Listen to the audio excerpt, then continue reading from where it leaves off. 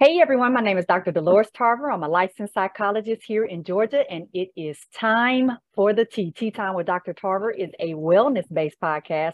It is not intended to be a substitute for a relationship with a licensed mental health provider. Here we are in this last Thursday of November. I know you all are getting ready for those tomatoes and potatoes and yams and hams and all of that good stuff. But we are in caregiving month, and we have encouraged people this month to take good care of you. So we have talked about sexually transmitted infections, breast cancer, election anxiety, and it is my absolute pleasure to end this month with a topic that resonates for all of us because we all know and can appreciate a veteran. And so we want to make sure that we are giving space to our veterans in this episode as we bring to you the cost of serving veterans and mental health. So let me introduce to some of you and present to others, Mr. Louis York, who is an Army veteran, having completed 21 years of active Army service. Thank you for your service, sir. Thank you. He is the father of 2 adult daughters and 1 adult son, and the grandfather of 3 granddaughters. Mr. York is a graduate of Liberty University with a master's in licensed professional counseling. He is a member of several organizations, including Kappa Lambda Chi Military Fraternity, Inc., the Lambda Dream Academy, serving our veterans and mentoring our youth, and the mission continues. He is also a member of Great Mount Zion Baptist Church, and currently Mr. York is a mental health counselor at Transformation Counseling Services in Columbus, Georgia. Welcome to Tea Time with Dr. Tarver, Mr. York. Thank you for having me, Dr. Tarver. Absolutely, absolutely. So we got a lot to get into. We're going to jump right on in. Okay. Now, we know that our veterans are experiencing a lot of things. Can you talk with us about what may be some of the mental health challenges that our veterans may be experiencing? We look at a lot of literature. So a lot of literature out there, VA research and what have you. They say the predominant ones that our veterans are facing right now is PTSD and depression, especially after this, and we're still kind of in the after effects of the pandemic. So we've seen the incidents and the amount of veterans coming into our facilities kind of spike. But also we've seen it also that they isolated as well and have stayed isolated. So those are the 2 main ones. Of course, we have MST, which is military sexual trauma. That's both male and female. Anxiety disorders. There's a gamut of it, substance use and addictions. So there's a gamut of them, but for the most part, it's PTSD, depression that we get a lot of. The anxiety, yes, but a lot of it's the depression, PTSD. Talk a little bit about, you mentioned quite a few things. I know some people are like military sexual trauma. I think you hit them when you said men and women, because I think a lot of times we believe that men are not sexually traumatized. Right. And so, let's go on and bust that myth right up.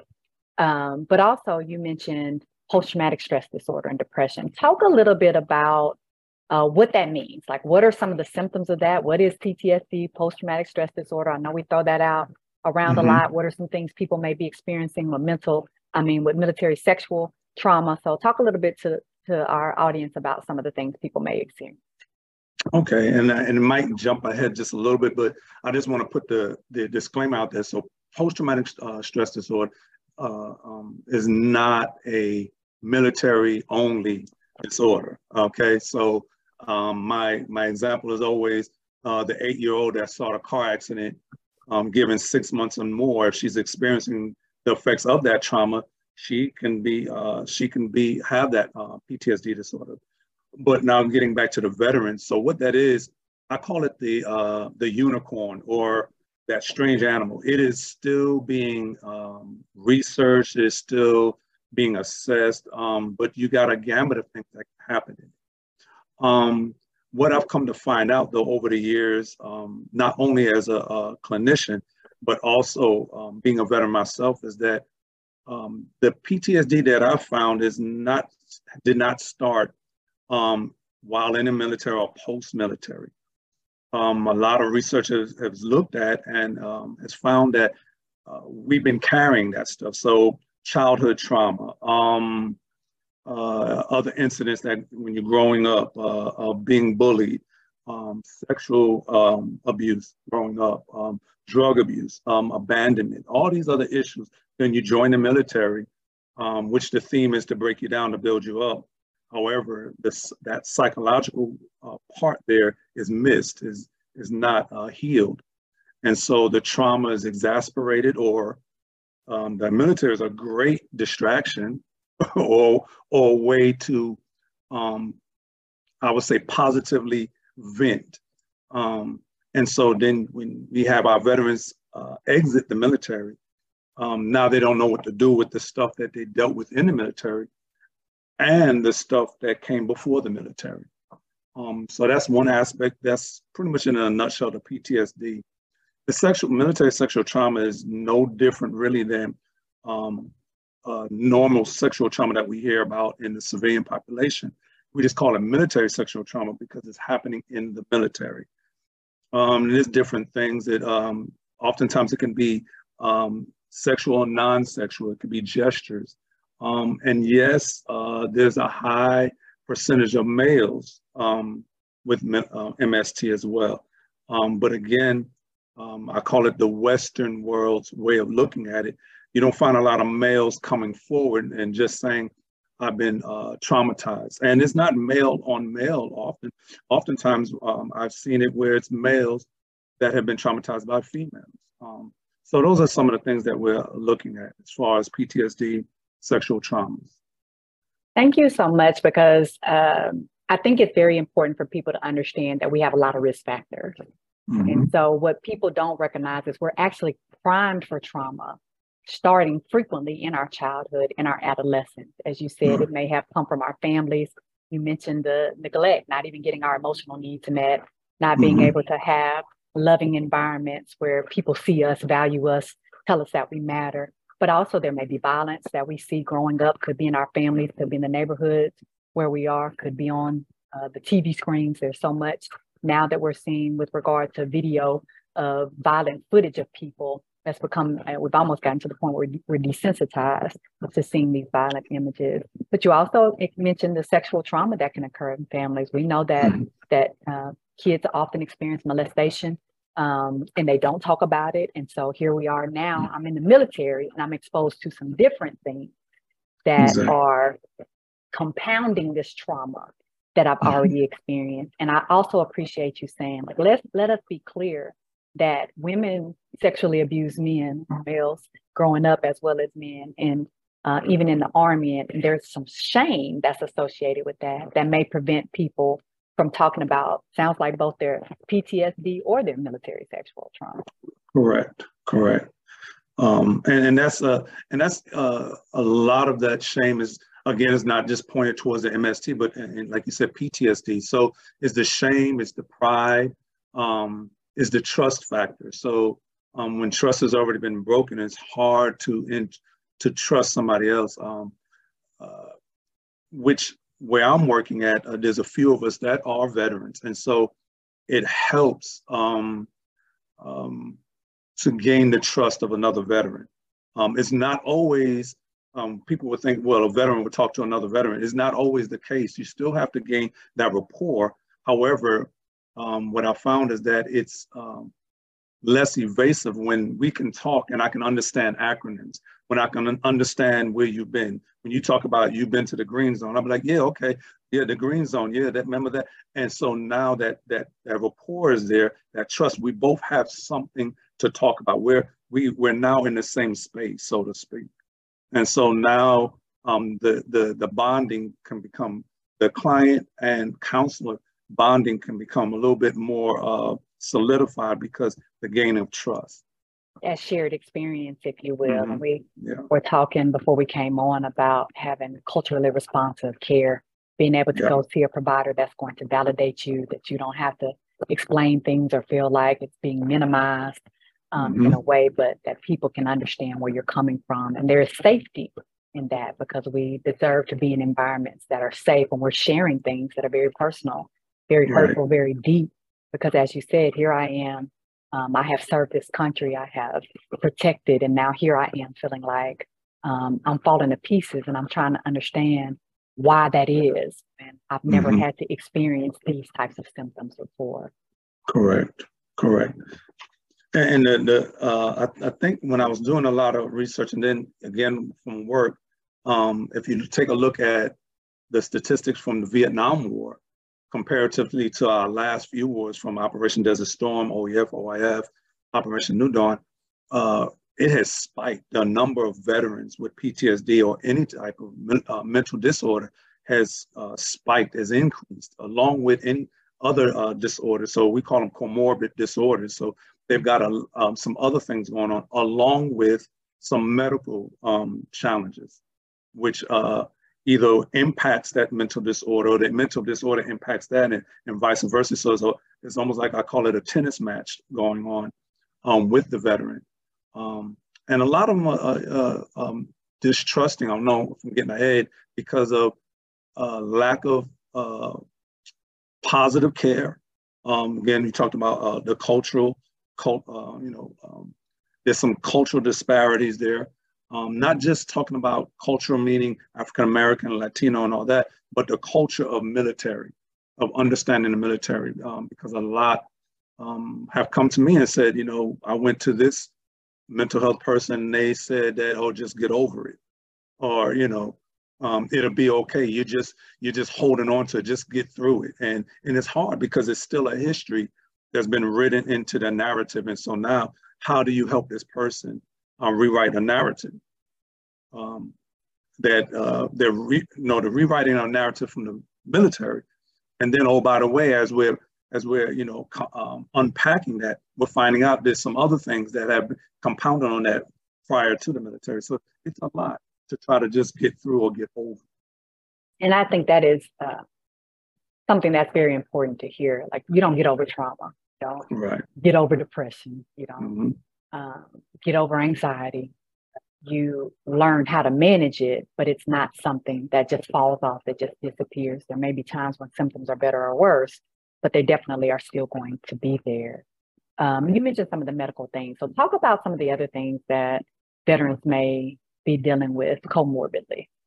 So a lot of the other medical things that veterans could be dealing with that are comorbid with mental disorders and challenges, things like blood pressure, high blood pressure. We've got a lot that are dealing with, as you know, the skin disorders, respiratory disorders. There are a lot that have come out with not invisible scars, but visible scars, meaning they're missing parts of their body, things of that nature. So again, that is just a bunch of stuff. Cancers. We had a lot of that coming from Vietnam, from the agents being used there, but there's a lot coming out of our present day conflicts, veterans with cancers, and also sexual disorders, infertility, things of that nature. There was a study one time that I saw that showed the number of women that exited the Army that no longer could conceive children. And so, it could be chemicals, could be the lifestyle of being in the military. And so that study it was a large number. I had done it a few years ago and looked at it, and I was like, wow. So there's a bunch of other things that veterans now are trying to be seen for. So if you look at it, you got a veteran that's got a mental disorder, and they're probably coping the best way they can. But now they're looking at it, and as they're going through the process, they're discovering that I have multiple sclerosis, or because we have a lot of that, or I have this type of blood disease, or what have you. And so they're now trying to get help for that. But as we know, our healthcare system is exasperated, especially the VA system. And so it's hard to really get an appointment. And so what does that do? Especially during these past 3 years, while we were in COVID-19 isolation, they couldn't get an appointment. It was maybe a virtual appointment. And so now they're already isolated. They can't get medical care. So whatever mental disorder that they're challenged with, that they're trying to deal with on their own, now that becomes increased. That it becomes too much to bear for. And so go ahead. Go ahead. Go ahead, finish your. And so, now they're isolating themselves and don't know how to come out of isolation. The suicide rate spikes. Um, Substance use disorder spikes. And so there's a lot of things. And so when they are trickling out, they're having a hard time socializing now because, again, it's all about the trust. Can I trust you? Can I trust the system? Can I trust the healthcare? And that's exactly where I was going to go because I'm like you mentioned fertility issues. You mentioned, it's chronic pain. I might be missing limbs. I imagine sleep is all disturbed. Your upper respiratory things. It could be skin disorders. I don't think we mentioned traumatic brain injuries, but I know that can also be something that people are dealing with. So how do these things affect people in their relationships, at work, or, just in their activities of daily living when they're dealing with all of these comorbid things as well as mental health challenges? It's a good question.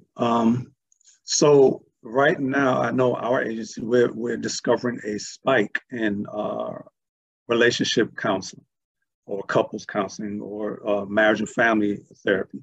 And a lot of it is dual military, or we'll find is one of them is a military person, other one's civilian. And so how is it damaging it? Well, again, if we look at what COVID did, the isolation, a lot of veterans that have gotten out, they're already facing, trying to figure out how to adapt back into society, how to become a citizen again. A lot of them have, although they may have wanted to get out of the military and they're excited about exiting it, but that's all they've known for some of them for 15, 20, 30 plus years. And so now you put them in isolation and now they're in there with their family members. And so there's communication issues, either lack of communication, and it grows because now we're sitting here together and we have nothing to talk about. How do we deal with our children? That's another thing, being irritated and moody.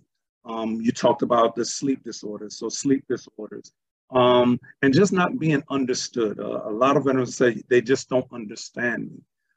Been married for years, but there's a gap there in the understanding of what that veteran is going through. And even between two veterans, it could be a misunderstanding of what's going through because it's not a cookie cutter what we go through. Our depression is not a cookie cutter. Our anxiety, our PTSD. I always tell people, if you ever watch the movie Vantage Point, that's a great analogy of we can all see the same thing, experience the same thing, but based upon my background, my development, and all these other circumstances is how I interpret that incident. And so one person might interpret it and they're okay with it. They can breeze through. Another one, and they're totally devastated by it. And so we're looking at that. What we found is a lot of marriages have suffered, and not just during the COVID, even before that, because of the length of the wars. They said that OEF, OIF were the longest standing wars that we've been through. Here you have now veterans that have gone deployed back to back, mostly all their career. And so they don't know what their family looks like. And so somebody asked me, said, well, wouldn't they want to stay home? They would, but when they become it's almost like a brainwashing. And when they've gone so many times, that's all they know is to go back into the box. And so the family becomes secondary and their soldiers become the primary family, unfortunately. And I think you bring up some excellent points because I do think sometimes families will, right, perceptions are reality. Families will think you're choosing this over me, not recognizing that feels so much more normal to me than being here with you all. I've missed so much time with you. You have gone on and you have created these memories and had these experiences, and you have structured the household in a particular way with the order. And so I come back in and I feel like I'm out of place. It's almost like I was in a coma and I woke up one day and I'm trying to come back and I don't know you all. anymore because all this time has passed and I feel disconnected. I, may not have relationships with my children. They might have been so much younger during these times I left, and they've grown up, and so I don't know them. They don't know me, so it feels like a stranger's in the house. A detachment has happened, Yeah. and so where you would think that a normal, what we call the normal family unit, would be an attaching of some sort, is a detachment. I think they saw this during the Vietnam, during the Hanoi Hilton. I read a book on Hanoi Hilton, and although a lot of the veterans that came back, they were going through what they call post-traumatic growth, a lot of them reported that they wish they could go back into that. And so you would scratch your head and say, why would you want to go back to that? Well, it became your norm. Your body assimilated to it, and so it became your norm. Your body assimilates to war and it becomes your norm. You're disgusted by going back and you complain, but that is all you know, is how to fight, how to be aggressive. And so now we're stuck in the fight or flight mode. And it used to be the theory when I first got out of just turning the switch off, but I've discovered it's not a switch.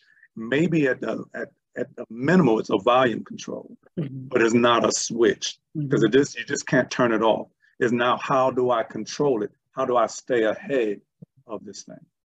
And as you said, a shift is required because I have a different responsibility.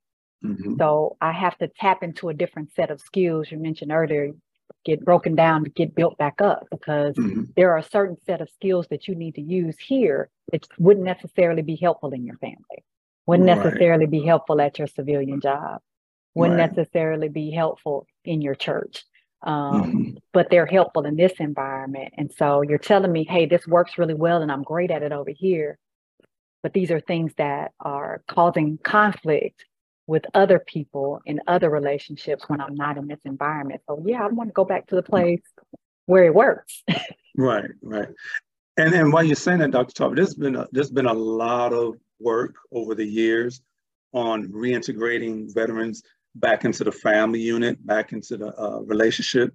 But then I'm wondering, I haven't seen a whole lot of work on how, and we know how the career counseling came about because of the World War II and all that, but I haven't seen a whole lot of how do I really help this veteran reintegrate back into the workforce.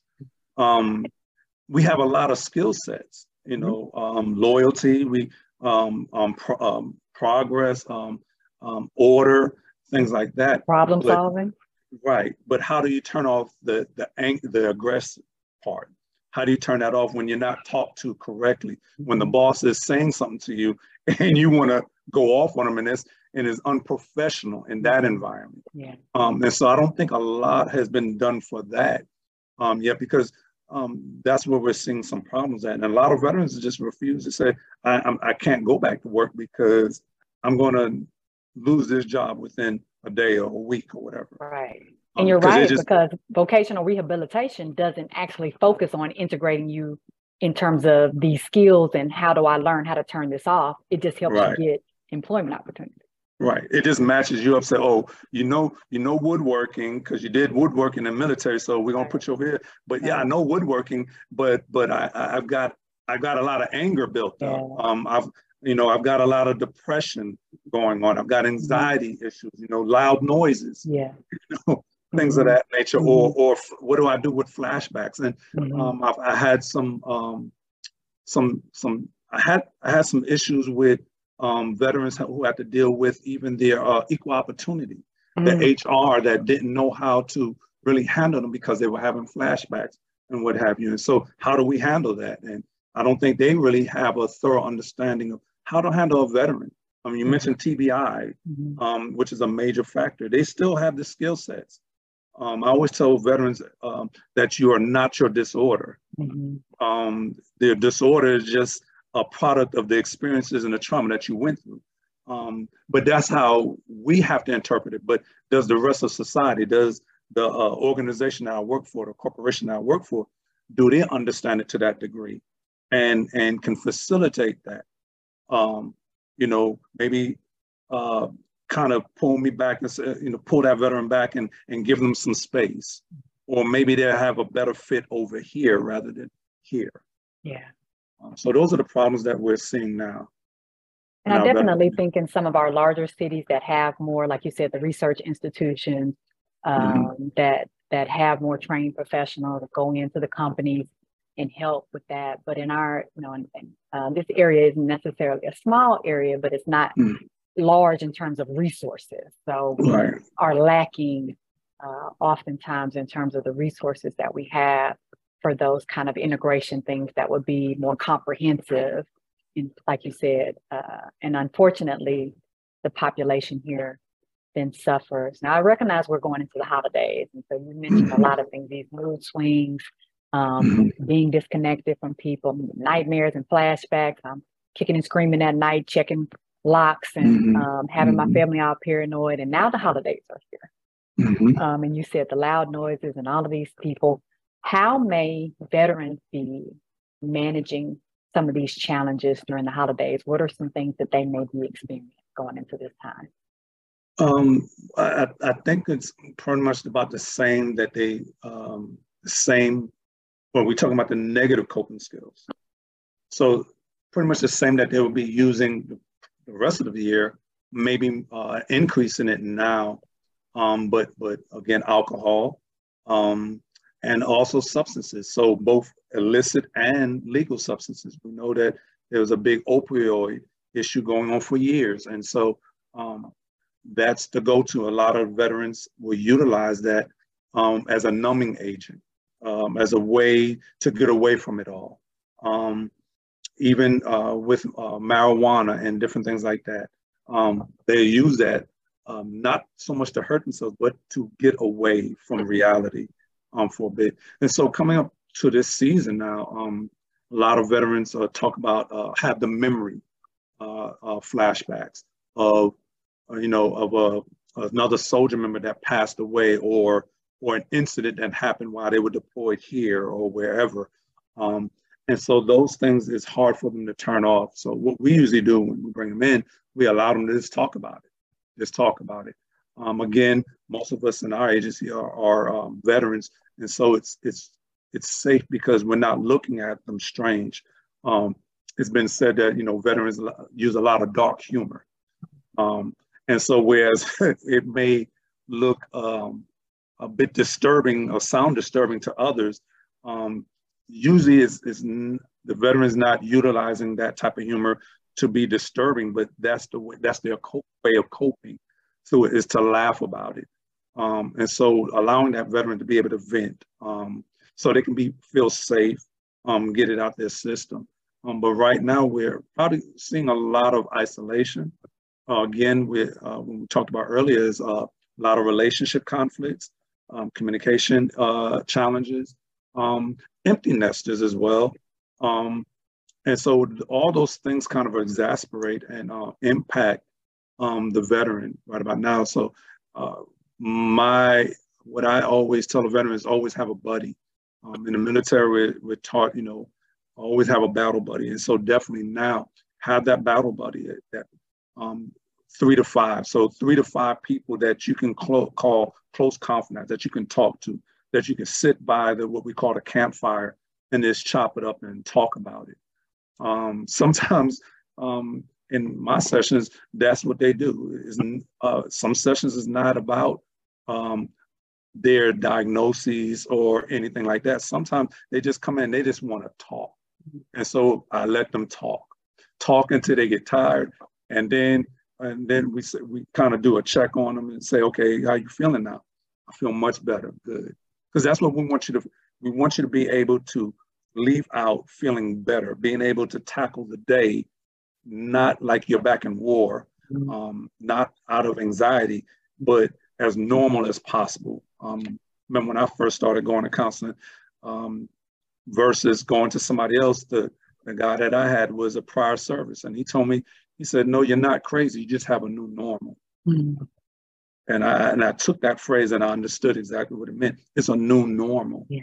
So now how do I utilize that new normal in the rest of society? And that's a good point because periods of adjustment, right? Being able to transition. We often say the word pivot. when we're talking about so I need to learn to move in a different direction because, as you said, some of my battle buddies didn't make it, so I may have some survivor's guilt I might be dealing with. There may be people at the family gathering that I've had some conflict with because I did get enraged and irritated when they said something to them. So I cussed them out last time we saw each other. So everybody is wondering if I'm going to be explosive when I'm here, or maybe somebody came up behind me and I jumped and went to defend myself because it took me back to this place, where I had a flashback. And so I had to come back to, okay, wait, this is Auntie Velma. This isn't me being somewhere serving, right? And so as you think about for veterans who may be considering whether or not they want to go to someone's home for the holidays, what would be some recommendations you might have for them? Well, we talked about negative coping skills. So the positive coping skills, of course, are mindfulness, grounding techniques, different things like that. So I kind of do almost like narrative with them and find out what makes them happy, what places make them happy, and things like that. And if they tell me like being on the beach, I'm like, okay, so on your cell phone, make the screen that picture. Myself, when I usually go somewhere, depending on where I'm going, I bring my headset with me. I may not be listening to anything, but I got it on my ears. We used to give out the bands so they could pop the bands. Breathing techniques, using breathing. Now, I usually use breathing with the 5, 4, 3, 2, 1 techniques. So I have them breathe, and I tell them, okay, 5 things that you can touch. I think it's touch first. And so I said, by the time you finish them 5 things you can touch and explain them to yourself in your head, you'll be tasked out. And some of them are leery about going, like you said, on Thelma. So I said, okay, prior to that, why don't we do something small? Why don't we go to the dollar store and just walk in? You don't have to go down the aisle. Just walk in and challenge yourself for 30 seconds to stand there. Or, just go on to Starbucks or something like that, something we call low key. For those that gotta go do shopping because they're in a family and the wife or husband may say, hey, I need you to go shopping. Well, I can't deal with all those people in there. They go at a certain time. But now, Walmart is not 24 hours. So I may say, okay, go down an aisle and if you see somebody's in that aisle and you're not feeling right, then go down another aisle, come around. And then if that aisle is clear, then go there. But don't, I try to get them not to allow that thing to defeat them, but get ahead of it. And so we do it in small portions leading up to it. I've made a lot of progress with them. Another tool I use with that is journaling. I tell them to journal your feelings, journal it in the raw, just like someone that would produce a movie, they would write it out in the raw, unedited, with grammatical errors, cuss words, everything. Write it out and don't erase it, don't get rid of it. And then journal again the next time you go through that thing, in the next event, in the next event. And now you can look back at your progress. You can find where you were stuck at, and things like that. I like what you said, if they go back and, Auntie Thelma's like, oh, here he come again. He about to explode. Well, they only know you from an external part. And so the biggest thing we teach is self-awareness of yourself, understanding who you are, gaining an identity. Again, what you did is not, and what happened to you is not who you are entirely. I went to this organization called Warrior Path, and they teach post-traumatic growth, and they taught us about how the Spartans, before going to war, they used to go through the labyrinth. And so in the labyrinth, when they went into the center of it, because it's one way in, one way out, they would leave the family stuff there in the middle and then walk back out. Now they're prepped for war. Now, that's metaphorically, realistically, but what it did for them, it was a mind thing. And if I can control those feelings, those emotions within me and kind of, it's not a good thing to say, but compartmentalize because I have to at this point in time. Then I'm fit for war. They would do the same exact thing coming back from war. They would go back through the labyrinth and drop everything there, and now go back within and into the population. And that's what a lot of them will call citizen soldiers, or, you know, because they were able to kind of make that difference. It doesn't take away from their skill set or what they learned. What it does, it gives them the upper hand on the memories, on controlling and having emotional regulation versus emotional dysregulation. So now they're better able to handle what they feel, process it, be slow to speak, sort of. So if something happens, if something pops, they're able to sit there, okay, I'm using my skills, I'm getting my situational awareness, my bearings, okay, that was just somebody dropping a thing of AIDS. Okay, I'm good. You know, and even being okay with saying, hey, I'm it's too much sensors. I'm overly sensitized. I think I'm using the right word. So I need to go sit down for a while. And it's okay. It's okay. Regain who you are, regain yourself, refresh yourself, and then come on back into the crowd. So I didn't hear in there at all any avoidance thing. So all of those were active coping strategies. Active, yeah. And so like we know that when we use substances, that's an avoidance-based mechanism. When we don't go and see people, we avoid the stores, we don't, right? So these are mechanisms where what ends up happening is instead of me getting more desensitized to something, I'm actually heightening my hypervigilance. And so I actually make the trauma worse, make the responses worse because I never teach my body how to calm down. And so the techniques I heard you saying were like, these are calming things, the breathing, the grounding, which is like, let me connect with what I see, hear, feel, taste, touch. Those are what bring me into the awareness of this moment. And so I'm able to be present and recognize like, oh, okay, I perceive that as a threat. It wasn't actually a threat. So now I can adjust and respond accordingly instead of being reactive. Correct. Now we do talk about avoiding. There's some things we need to avoid. You do need to avoid something. So sometimes because of the aggression, you might enter an area where you hear two people arguing or something. And so now I want to get in the middle of it. But the problem with that is getting in the middle of it. Do you know how to stop yourself? Or I have some that would say that some on their job, they were mistreated, mishandled. Or even if they go to a doctor's appointment and the way the doctor or the nurse would respond to them. And immediately they go into the aggressive mode. Immediately they go into wanting to defend and then next to attack. And so now we have to use the calming, but now how do I avoid this? So I might how do I stop it from escalating? Right. So I might need to say, hey, I need to leave for a moment. I got to go to the bathroom. Doing something to get out of there, give yourself some space. Otherwise, you'll want to sit there. You'll want to, because it's a feel good. You know, you're ramped up. Yeah, and get that rage back. Yeah. Right. And it's hard. And so when that rage is up, a lot of veterans, they complain that, what do I do with all of this? I said, well, in war, we have something to do.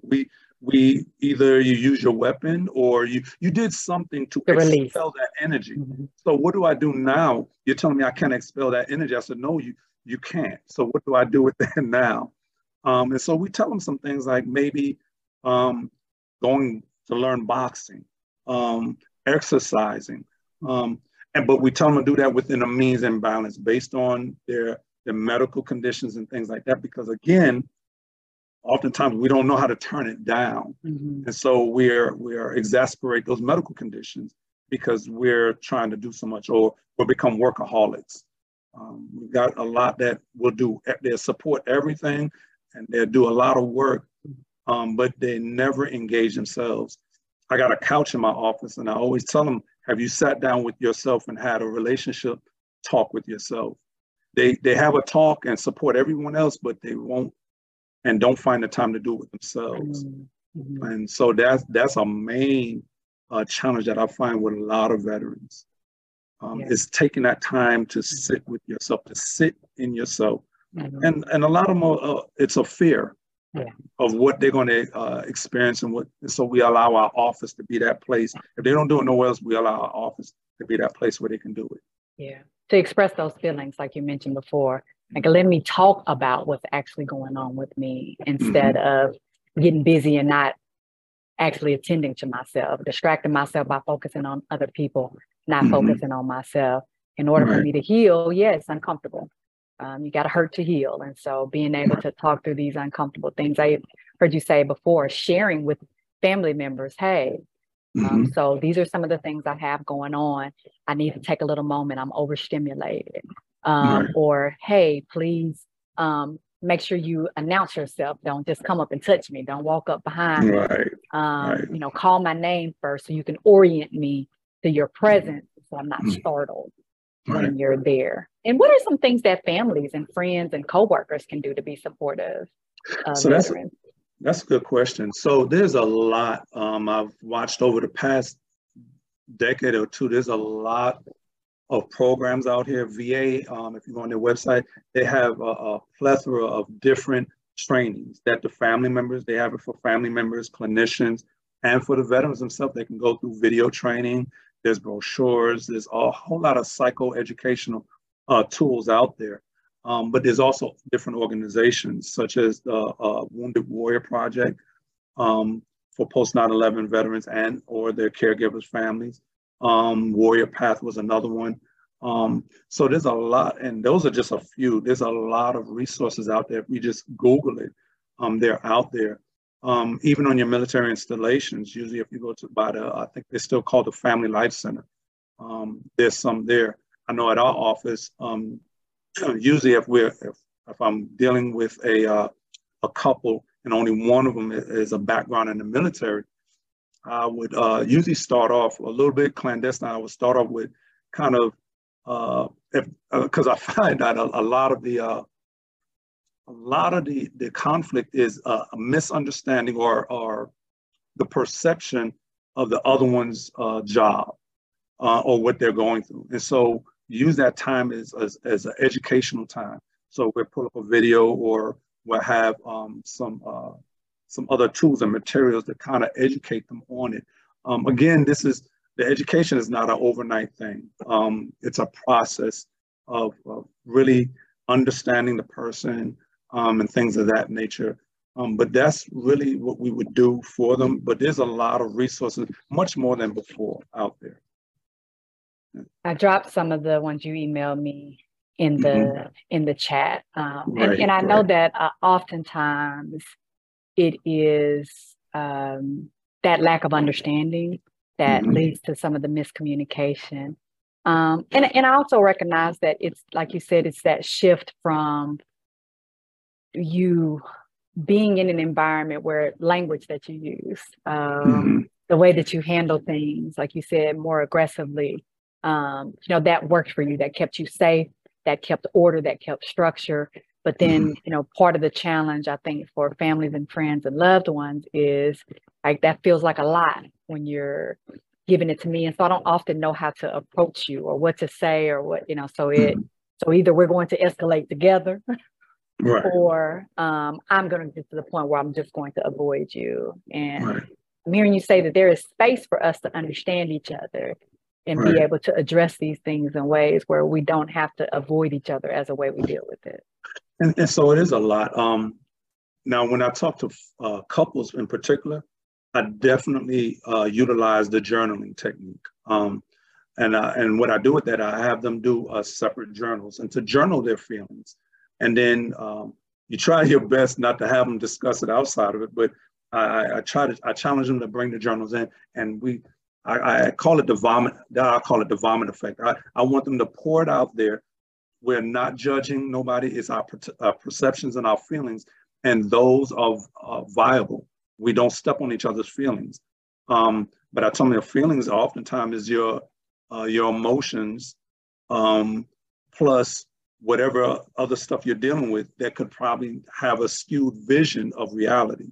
And so we do a lot of putting your thoughts on trial, and we utilize that in it. So we have them utilize their journals, and then we throw it all on the table and say, okay, rather than finding what makes us so separate, what makes us so divided, let's find, even if it's a handful of things, the things that would connect us. Let's find the connectivity. And when we find that, then we pour into and we invest in that. And then I let them know, yeah, it is a lot.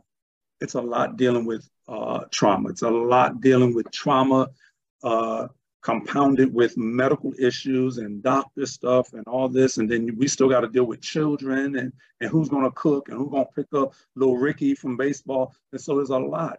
And I said, well, we're going to eat this thing one piece at a time, a little bit at a time. Just as it was a process to get here, it's going to take a process to undo some things and kind of together rewrite this narrative of how we want it to look.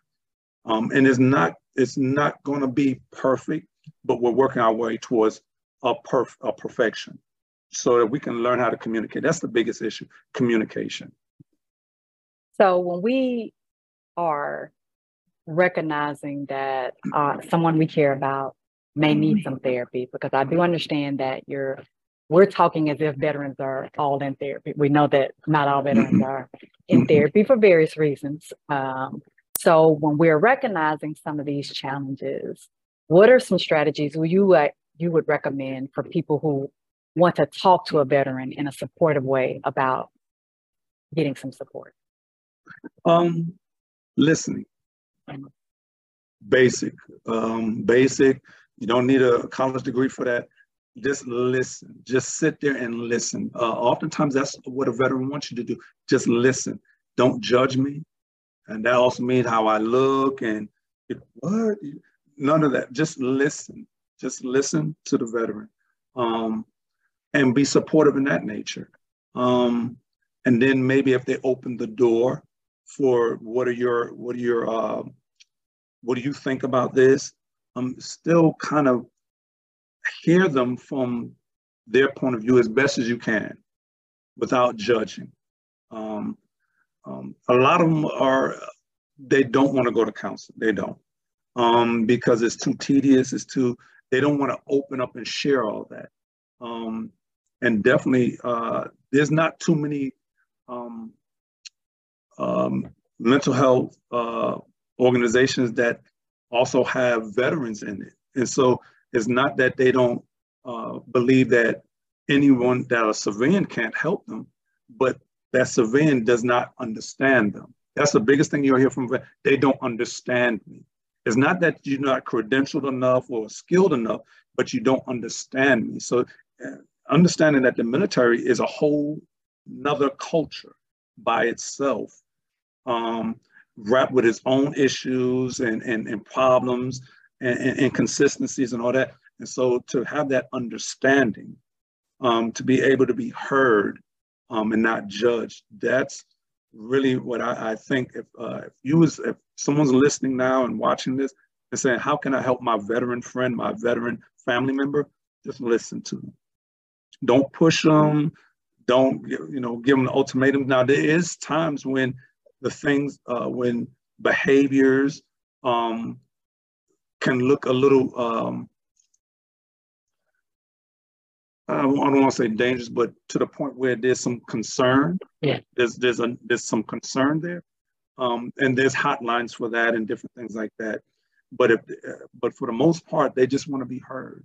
If we can try from that step of just listening, and then if they open up to you, just listen to their stories. Just listen to what they've gone through, and not placated. They don't want to. They can understand being placated, but just listening to them.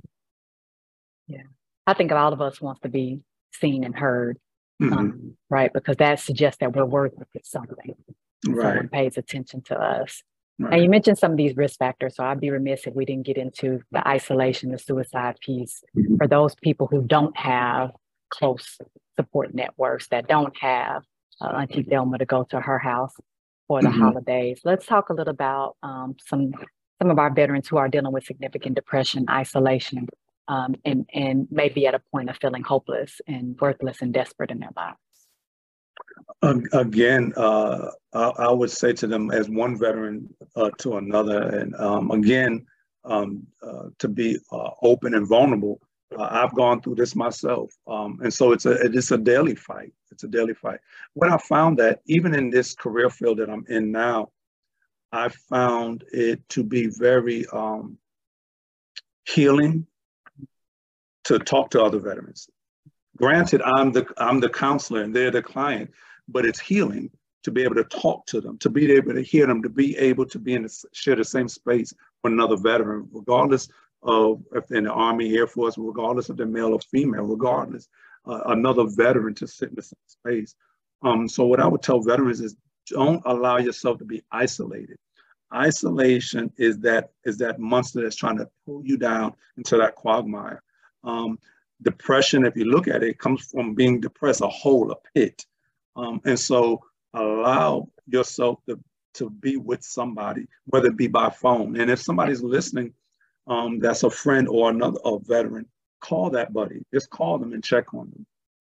You know, a simple, hey, how you doing? You good, bro? You good, sis? Check on them and see what they need and see how they are. Things like that. That's what I would say. Because again, like you said, during this time, suicide rate has lowered, but it's still too high in the veteran population, too high. So those would be my, what I would say with that. So connect to someone. So if it's, reaching out to people that you served with previously, seeking mental health support services, crisis line. But I'm also hearing you say to other people, when you see a veteran that is isolated, reach out to them, check on them, ask them how they're doing, maybe extend an invitation to them so that they know that they're welcome, they're seen, they're valued. And, you had mentioned earlier, just kind of finding where you fit, essentially, so you're coming back in this transition. So it sounds like it also may be helpful for a veteran to get involved in something. You were involved in several organizations as we read your bio earlier. So the reason why, as I was going through school to become a counselor, I had just gotten out, was a contractor, and so I dealt with the same issues. What do I do with my life now? And so I joined everything under the sun, and still connected to a lot of it. I can't do it as much with them. But there's so many, I know just in our area alone, the Phoenix City, Columbus, Georgia area, there's so many veteran-based or almost all veteran-based organizations that they can help out with. You've got Feeding the Valley with the Community Warriors. You've got The Mission Continues. You've got your American Legion. You've got another organization I'm with, supporting our veterans, mentoring our youth. I know Miss Love, she deals with a lot of veterans, helping out with Boys to Men. There's a whole lot of programs out here where a veteran can actually utilize their skills. And it doesn't, a lot of veterans say, well, I can't be around people every day like that. That's okay. Just if you go out just one time and just be able to influence another person. I started off, I was at Aaron Cone, at the DJJ, and I was like, I can't be around these kids like this. I can't do this. And I had to learn my limitations with that, but I also fell in love with it because I was giving back to youth. Because now I went past my military career and I was looking at, okay, I'm Louis York growing up in Brooklyn, New York, East Flatbush in the 70s. What does that look like? What does it look like for them? We were the same. We were the same, just had decades worth of gap between us, but we were the same. And so pouring back into them. And a lot of times that's what a veteran wants as well. If I can pour back, because I don't know if I still have it. Again, some of the things we didn't talk about is the, TBI, one of them we talked about, but also the memory issues, the memory challenges, having problems with memory or other health issues. And so now I feel like I joke with it sometimes, like I'm that broken toy going to Broken Toy Island. And you're not. The one thing that you retain, I tell a lot of veterans, is your skill set, your skills, abilities, and capabilities. And you're able to pour back into society in one shape, form, or another. You may be able to do it 7 days a week or 5 days a week, but can you do it at some point? And so what happens is not only has that veteran poured back, but now that veteran leaves out of there knowing that I've done something. I've impacted somebody else. No different than when we are out there on the battlefield. I've impacted. I've done something good. That finding the why goes across whatever you're dealing with, whether it's mental, physical, spiritual, financial. You find your why, and that gives you a reason for today. And so, I mean, one day at a time. So let me find a reason why today. Get up. Find a reason why I matter today. To find something that gives me joy today. Find something that gives me meaning and purpose today. And so I'm hearing you say that it matters for us to figure out what our why is. Yeah, and that's what I do with a lot of veterans when I do the initial assessment and we go through the goals. What are your goals for therapeutic work and all that? I ask them, what is your why? Because your why will always be that anchor point, that ground that you can always go back to. So that way, when it feels like you're getting lost, feels like that storm is coming, you go back to that anchor point and your why. And a lot of them, they're like, well, I didn't know I like that. Well, now you know. And so then I kind of work with them and say, okay, we're going to do everything in moderation now. We're not trying to get you out there and now you're exasperated, but do it in moderation. And it helps them. It really helps them. Yeah, having balance. Because I heard you say, at first, I was like, oh, that's a lot. But over time, I was able to figure out what the balance would look like for me, and everybody's balance is going to look a little different. Yeah. Well, Mr. York, I want to thank you so much for sharing your experience. Again, thank you for your service, not only to our country to make sure that we were safe, but also to our country to make sure you're pouring back into our veterans. Right now, I appreciate the good work that you're doing. Is there any last words, remarks, anything that you want to share with people, other resources that we haven't addressed? No, that's about it. We do at our agency, we do have so a lot of veterans, they're also dealing with ratings. So VA has changed a lot of things over the past year. I think right in the middle of COVID, they changed their third-party insurance and stuff. And so if veterans need help with ratings, there's a bunch of agencies out here. I got a good friend, he's part of VFAC. Then we have Wounded Warrior Project. They help out with ratings as well. And then we also have a lady that comes to our agency, Miss Sandra Brownlee, and she does that pro bono. She is not a charge for it. And she helps a lot of veterans. And we're glad we have her on our site because usually when we send veterans out, they never go in. They don't follow through. No, but when we have her right there, as they're walking out, I kind of skirt them down the hallway to her office. And so now you don't have, and they come back and they're like, wow, thank you for pushing me to go down there. Yeah, it seems daunting.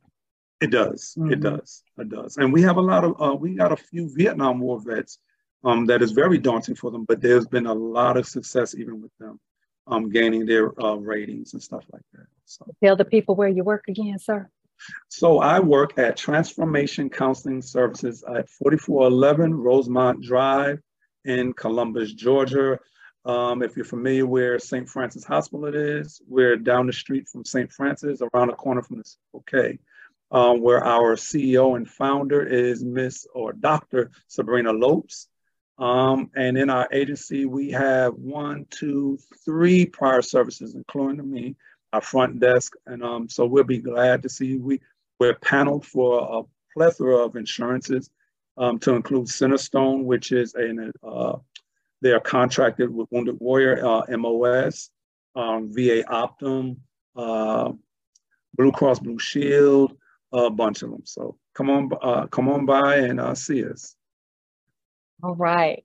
So everybody, you have heard the resources. I've dropped some information in the chat.